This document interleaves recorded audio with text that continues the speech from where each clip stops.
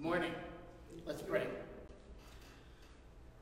Father, we thank you for the opportunity to worship you together, to meditate, Father, on all of those wonderful traits of yours that reach in and touch our lives. Father, we pray that you would be with us now. I pray that you would help me as I, in my small way, Father, try to touch on this topic. And I pray, Father God, you would help me as I speak, those who listen. And we want to bring honor and glory to you in all that we do. In Jesus' name, amen. It's great being with you today. I have loved Alex's work on this entire series. I have a feeling that I am going to lower the level of proficiency and poetry that Alex has brought to the series. But he did ask me to talk about why the Bible is important. Now, I was starting to go through all kinds of theological ideas and all that sort of thing. But that's like when scientists try to tell us, explain to us why we fall in love. It just wasn't working for me. So my title is Why I Love the Bible. And I love this book. I've fallen in love with this book from almost the moment that I truly met Jesus, or he chased me down. Now, my love for this book wasn't always appreciated. Once I gave my heart to the Lord, I would read my Bible at night in my bedroom, which I shared with my brother. And so he would be asleep, and I'd be up till 12 or 1 just reading and reading and reading. And he would wake up with the light on, be so upset that I was keeping him awake. The first time I ever heard my brother curse was because of my Bible reading. But within a few months of that time, I had the amazing, incredible pleasure of preaching the sermon at which my brother gave his heart to the Lord. So I love the message of this book, and I love this book. So a little review first. Alex has followed a pattern. What is the Bible? How should we use it? And why should we care? And last week he talked about who wrote the Bible and talked about God being sort of the ghostwriter of the Bible and God's input into that. So certainly God as its author is a reason why we should care. And I just want to tell you some of the things, just a few of the things that I love about the Bible. But before that, I want you to answer a question. What is this? That's a duck-billed platypus, right? This is one of God's great jokes. When I taught biology to 7th grade students, there were all the categories and the phylums and all this classification, and then there was the addendum of there's some stuff that just doesn't fit. Because God won't fit in a box, and as much as we love this book, God won't even fit in a book. It has a face like a bird, a body like a mammal, but it lays eggs. It's one of God's great jokes. Before we move on, just take a few moments to do an exercise. Describe to the person next to you, or if you're an introvert like me and you refuse to get up, describe to yourself this animal as if you're describing it to someone who never saw it before. So in your mind, or you can talk to one another. Describe this animal to someone who had never seen it before.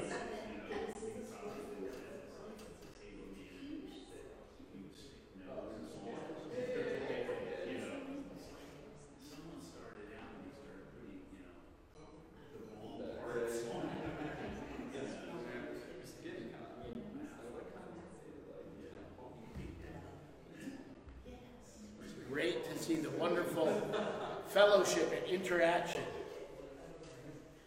Now, in your descriptions, how many of you use the word duck? Anybody use the word duck? What are some of the words that what you tried to do in your description was to take something that the person who you were talking to already knew and you use the known to describe the unknown. Okay, we call that a metaphor. We use the known to describe the unknown. So I am going to use 3 of the many metaphors for the Bible today to try to help you to understand some reason for why I have fallen in love with the Bible. There are many, many metaphors. Why so many metaphors? Because no one metaphor properly expresses what the Word of God is for us. But the 3 metaphors I will use are light, a sword, and a love letter. Let's start with Psalm 119, verse 105. Now, this is another reason why I love the scripture. Psalm 119 is an acrostic. Every section in that psalm begins with a letter from the Hebrew alphabet. So if we did it in English, the first section would begin with A, the second B. This section begins with Nun, which is sort of like our letter N. Psalm 119, 105 states, "Your word is a lamp unto my feet and a light unto my path." Your word is a lamp unto my feet and a light unto my path. Now, I've known this verse for a long time. There was a song we used to sing in our Christian school that was based on this, but I had never really looked at the words, and I was so blessed to study the words lamp and light. The word lamp is sort of like what we would consider a candle, a lantern, or in our day, a flashlight. So the Word of God is a flashlight to my path. Now, when it's dark, when I am confused, when I don't necessarily know the right way to go, the Word of God is like a flashlight that helps me to see what's in front of me and to know which decision I make in my day-to-day, step-by-step decisions. Many people live their lives as if they don't need a light. When I was growing up in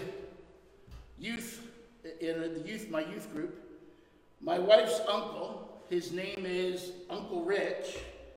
Hopefully he will someday hear this. He was not nice to any of us. And so we were on a night hike at camp, and somebody was complaining about the darkness, and he said, "You guys got to stop complaining. Your eyes adjust to the darkness. You guys, you take your time. I'll show you. I'll get there in half the time." And he started running out in front of us without any flashlight. And to all of our joy, we heard 2 sounds. The first one was something like this. And the next one was, as his body hit the ground. And we all celebrated that moment when Uncle Rich went down. Because he didn't have the light that he needed just to make the right decisions of avoiding the stump in the middle of the path. But then we go to the next phrase here.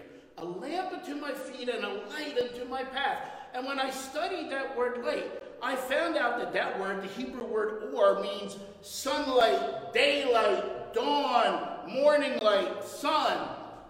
It's when everything's lit up. And that's one of the things I love the best about the scripture, is when I started really reading and studying the scripture, it gave me a big view, a world view that helped me to understand life. Life finally made sense when I had this world view that came from the scripture. Why do all these bad things happen? Well, because we live in a world that's infected and infested with sin. Now it made sense. And so that world view that it provided is one of the wonderfully comforting things that the scripture has done for me. Next, we want to look at that idea of the sword. Hebrews chapter 4, verse 12. For the word of God is alive and active, sharper than. So it's not really saying the word of God is a sword in this verse. It's better than, sharper than any double-edged sword. It penetrates even to dividing soul and spirit, joint and marrow. It judges the thoughts and the attitudes of the heart. I want to park there a little bit. It's alive. The Word of God is alive. There are many, many great books, and some of us love them. I own so many books that I have a storage compartment still that is full of books, and we moved in down here in October. Now, when it says the Scripture's alive, it's not like you lay your Bible on the table there in your living room, and while you're eating dinner, it comes wandering up to you. Hello, time to read. It's not that kind of alive. But it is alive. There is life in this book. When Alex talked last week, he talked about the theological term inspired, that Scripture is God-breathed. Well, do you remember how mankind was formed? God formed us, and then he breathed breath into Adam, and it said that Adam became a living soul. And for all of our lives, we are searching for truth. We are searching for some great foundation. We are searching for some life source, and that life source is a little bit more of what it was that started us off, the breath of God. And we find in Scripture this living book. It is alive and it is active. The word active in Greek is energes, which looks like our English word energy, right? It comes from two words, en, which means in, on, at, by, or with, and ergon, which means work or action. And in science, the word erg is a measurement of work that is accomplished. The Scripture is not only alive, it's the only book that is alive, but it's a book that is active. As you interact with the Scripture, it is going to be at work in your life. It's going to do stuff. And it is compared here that it is sharper than a two-edged sword. Now, what the author in Hebrews is referring to is the Roman gladius.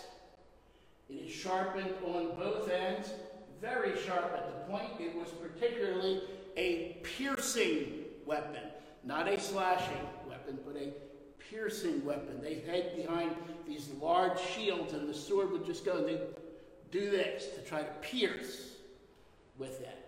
Now, I've heard people say that in this verse, when it says two-edged, it's pointing in the front and pointing in the back. So if you use it, you got to use it against yourself too. That's not what it means. It just means that it has two sides. There are plenty of other verses that tell us to be careful how we try to use correction against other people.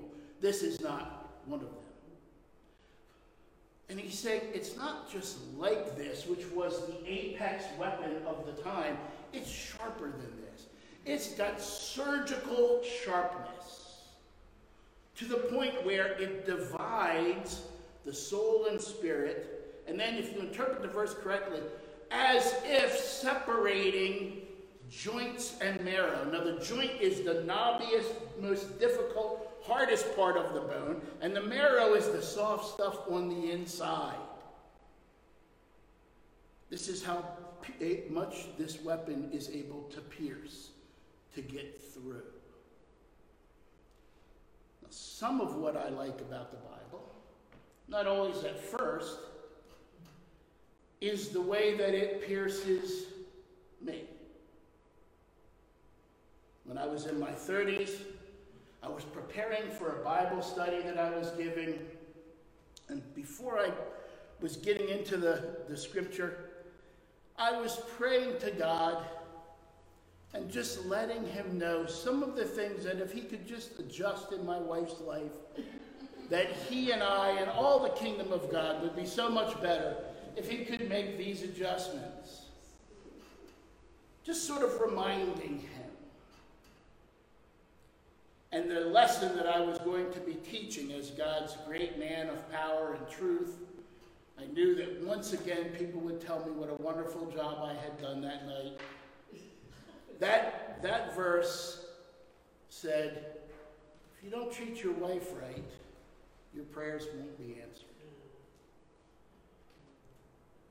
I kind of got that first jab. But I figured, as most people do, well, that's certainly not what God means. So let's study this deeper, Lord. And as I studied deeper, I realized it was exactly what he meant. And then I spent some time meditating on it, which was basically like saying, go ahead, poke away. And through my interaction with the scripture, the impression that the Lord gave me was, don't you understand that this is my daughter? And the way that you treat her has everything to do with the way I hear your prayers. And that was the final pierce. But it changed my life. Changed yours as well. But it is also good defensively. You remember when Jesus was tempted, we read about in Luke chapter 4, and he uses this, he could have said, I'm Jesus, creator of the universe, but he didn't use his name or his title or his reputation or his history. He used the word of God to defend himself.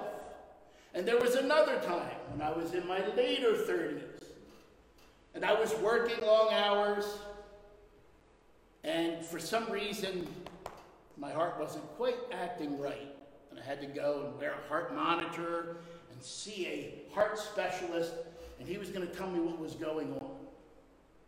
And when I went to him, he said, all of the trouble seems to be between these hours. What are you doing then? I'm pastoring. Well, there's your trouble.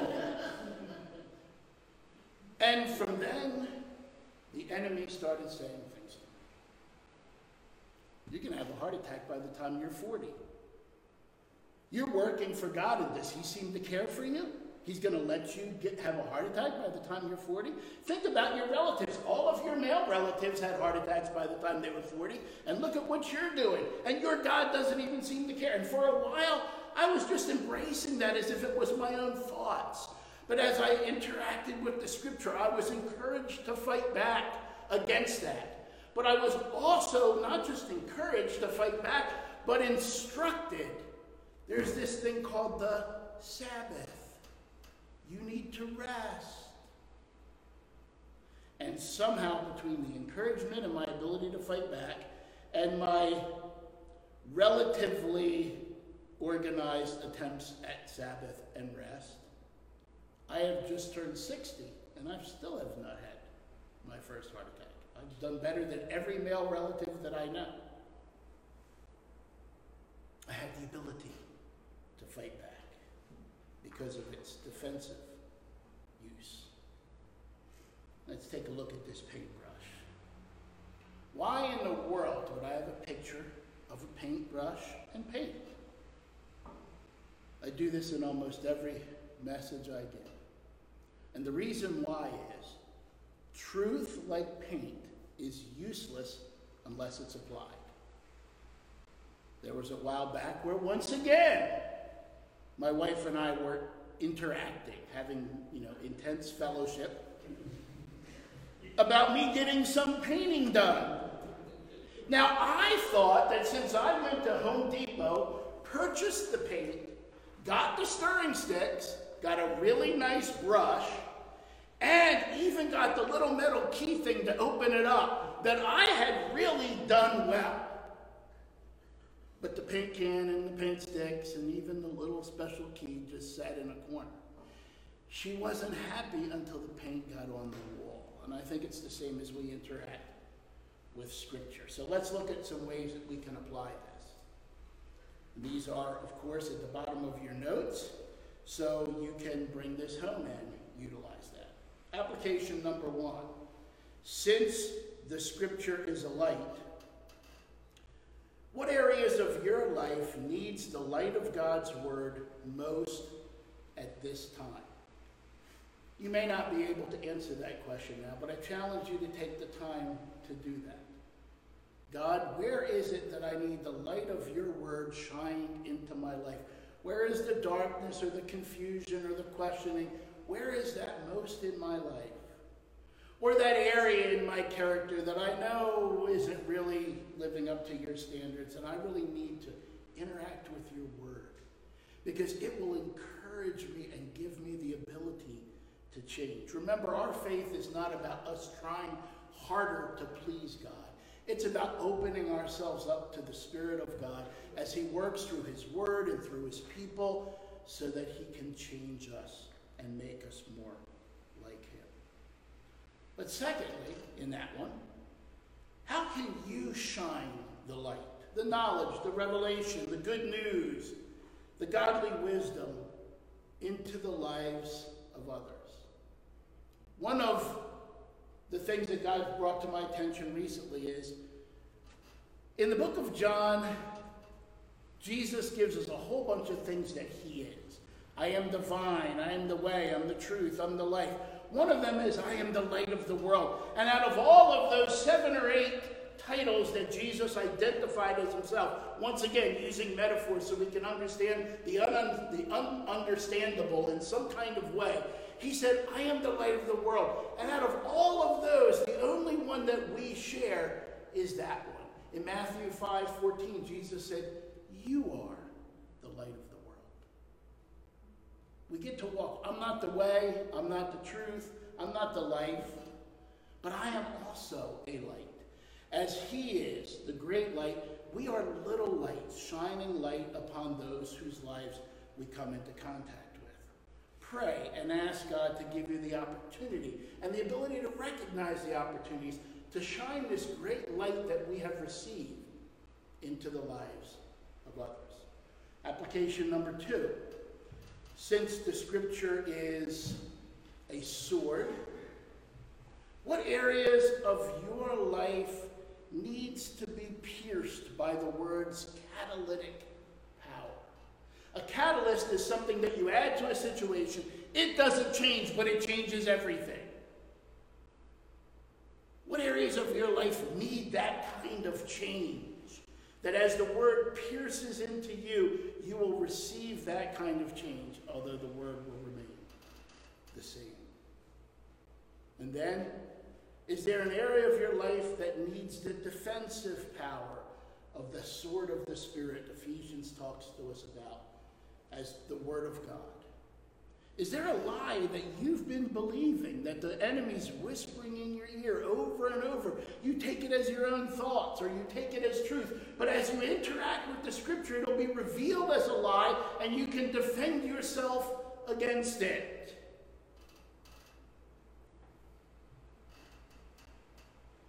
Now our third application, the one we haven't looked at yet, is the scripture as a love letter.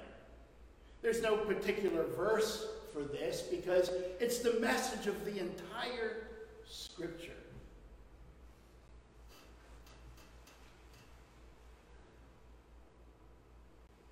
One of the things that overwhelms me still about the scripture is any glimpse that it gives me into the love that God has for me. I'll never forget the first time I saw the story of Gomer and God asking his prophet to marry someone that he knew was going to cheat on him and leave him so that the prophet could then share the experience that God had of his great giving love and receiving absolutely nothing but trouble back from the one that he loved. And while at first I rose up in my anger against her, I realized that she was me. And I was overwhelmed by his love.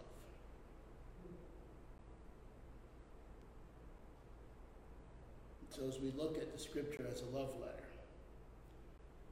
is your walk with God a response to being infinitely loved? Hurt people hurt people. Abandoned people abandon people. But loved people love people.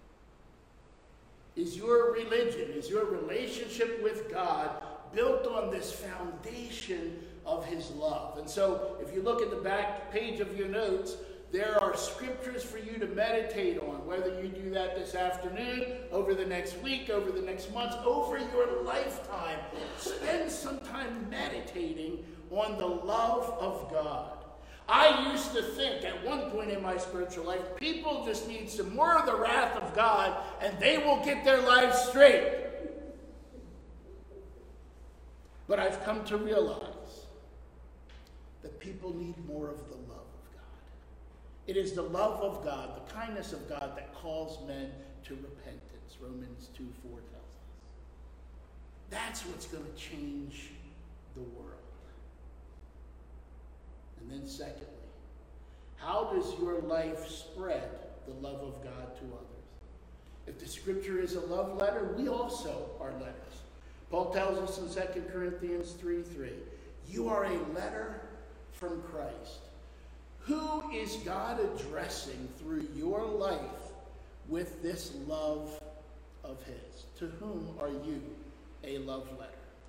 Ask God to give you, to reveal to you those in your life that you can share that love with. You can be a channel of that love. But mostly, interact with it. Spend as much time as you can with it. Never believe anyone that tells you the Old Testament is a God of anger and the New Testament is a God of love. In Zephaniah chapter 3, verse 17, it's one of the scriptures I gave you. It says, in his love, he will rejoice over you with singing. We sang a song today. Before I even spoke a word, you were singing over me. Think about that. God loves you so much that he is singing songs about you. I can only imagine what his song for me is. But he's singing songs over you. Now, I'm not much of a singer, and I'm certainly not a songwriter, but I know the emotion. When you fall in love, you just want to sing. You want to talk about that person. And this is an illustration that the scripture gives us. That he is singing over you because the love for you inside of him is just overwhelming and overflowing. Isaiah 49:16. I have engraved you on the palms of my hands. Wow, God's got a tattoo with my name on it on his hands. But as we go from Old Testament to New Testament, we understand that engraving really was a piercing rather than a tattoo.